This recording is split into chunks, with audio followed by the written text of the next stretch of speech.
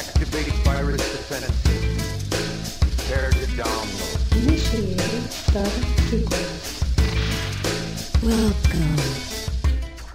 Hello, this is Martin McKay from the Network Security Podcast. And this is Chris John Riley from the Eurotrash Security Podcast. You're listening to the official podcast for the 26th Annual FIRST Conference, the 22nd through the 27th of June 2014 in Boston, Massachusetts. And now we join our interview in progress. Initiating shutdown sequence. So I'm here with Martin at the FIRST Conference in Boston. It's been a wonderful day, a couple of days so far. We're sitting down to chat with Holly Stewart from Microsoft's MMPC. Welcome to the show. Thanks for having me. So maybe just to kick things off, for people who aren't familiar with what Microsoft's MMPC is, can you explain? Sure. So MMPC stands for the Microsoft Malware Protection Center. And our group creates software products to help protect consumer and enterprise customers from malware. We create Microsoft Security Essentials, which is our free consumer product. We also have corporate managed versions of those products. We also are the people behind Windows Defender, which is the anti-malware product that is embedded into the Windows 8 operating system. We are also behind the malicious software removal tool, which gets downloaded every month along with Windows and Microsoft updates. So that's sort of the product side of what we do. We also do a lot of information sharing with security partners and other partners in the industry to monitor the ecosystem and try and help keep all of Microsoft customers safe and protected. Now, you're here at the conference talking a little bit about the Coordinated Malware Eradication Program, which is something I've read a couple of blog posts on the Microsoft site. So this is a program that you've been developing over the last 6 months to a year. Can you tell us a little bit about what that project is and how that's going to impact malware and how we go after people who are spreading malware? Yes. So this project just started this year, and we have been doing a lot of sharing with traditional security partners for many years. But what we have realized is that to really go after the bad guys, to really take out the people who are creating malware, we have to go a lot broader than that. And so that's how coordinated malware eradication came into being.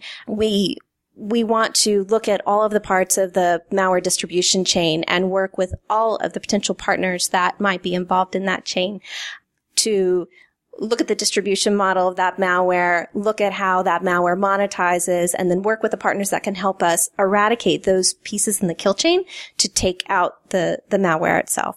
Well, now, going after some of the malware portions is not something really new for Microsoft. You've done some of the legal actions again to go after the command and control structure.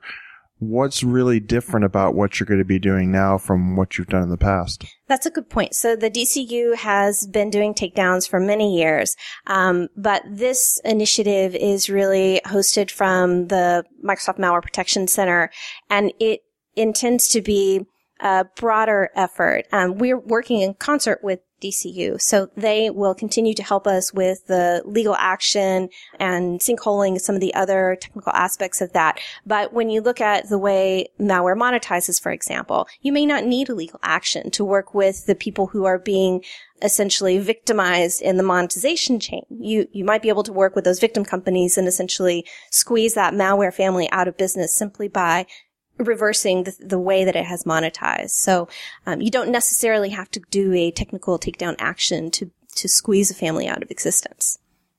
This is more of a focus, less on the technical aspects necessarily of what malware is doing, and more the functions around malware, whether or not how it's transferring money, how it's monetizing itself. How do you think that's going to stop malware writers from continuing and just finding other ways of transferring their money or other ways of earning money from these malware platforms? So there's absolutely, malware authors are going to change their techniques. That's certainly going to happen. But one of the things that we want to monitor is not just the effectiveness for a particular family, but also the ecosystem. Because if we just push down, one malware family and another pops up, then we're not really effective. So that part of what we want to monitor is other families that are doing the same behavior, maybe monetizing in the same way, and what effect does an eradication campaign against one family have against the others. And maybe what we learn is that to be effective, we have to go after multiple families at the same time that are using the same monetization, or get those those secondary partners that we think that the malware might go after, involved early in the game, so that, say we work with partner A and we suspect that the malware authors will go after partner B, get them prepared to take action against that family in the same way that we work with partner A, so that we can more quickly squash their secondary effort in trying to evade the technique that we just shut down. So what's been the most surprising thing you've found in your efforts so far? What has kind of taken you aback when you've looked at it and gone, I never thought that would happen? I think one of the most interesting things we've learned is that the victim companies are very motivated to work with us. Initially, we reached out to our anti-malware partners, our security partners, and they're absolutely interested in working with us, and they want to help supply expertise to study these families and find their weaknesses. But the victim companies themselves have a lot of expertise and a lot of motivation to take these guys out. And so it's been a very refreshing exercise to go visit with some of them, talk about the families that are affecting them, and come up with a plan. So with this program, are you putting the emphasis on customers, partners coming to you and saying, we need help with this piece of malware? Or are you just going to be providing them with functions, support, and the ability for them themselves to do the hard work? So we do want to have a self-service model, because we know that we don't want to be the ones leading all of these campaigns. We can't scale that way. We have a lot of data. We have a lot of expertise. We're building a platform to be able to share this information with multiple partners. But we certainly need those partners who are motivated to take out malware families, to lead the campaigns, use our data, use our expertise, use everything that they can leverage from us, and run that campaign through. Another surprising thing that I learned from a lot of the response community, people that are actually actively working campaigns today, although it's not publicly through this type of program, what they tell me is that what they don't always have is sort of a template to follow. So they don't have sort of steps lined up, and sometimes they get stuck. And they don't know how to take it to the next level, or they don't know when to quit or to give up on a particular family and move on to something that's a little more lucrative. And they're also not doing lessons learned. So you may have multiple groups that are running campaigns, but unless they present at a conference like this, you may not ever hear what they have learned from starting that campaign, finishing that campaign, or maybe where they got stuck. So that's another part that we want to build into this process, so that there's this continual learning, and that's feeding back into all the people that participate so that they can do better the next time they run a campaign.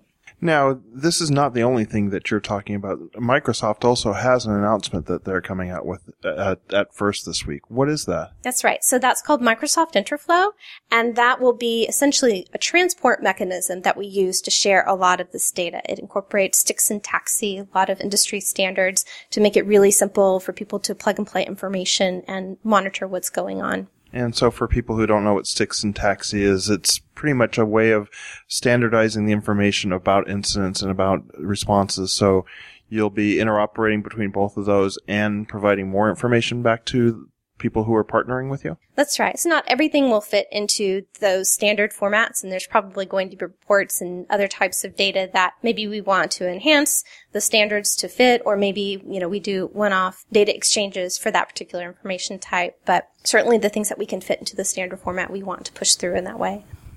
And for companies and people who are looking to become involved in this, people who are interested in using these resources and partnering with you, what's the criteria? Is it any company can just come forward and say, we'd really like this information, we'd really like help? Or do they have to be a member of FIRST? Do they have to be a CERT team? Do they have to be a large multinational? What's the entry level? We do have a vetting process because we want people within this network to be able to trust one another. So to start with a CME campaign, you would first come into our VIA program, which is our information sharing program.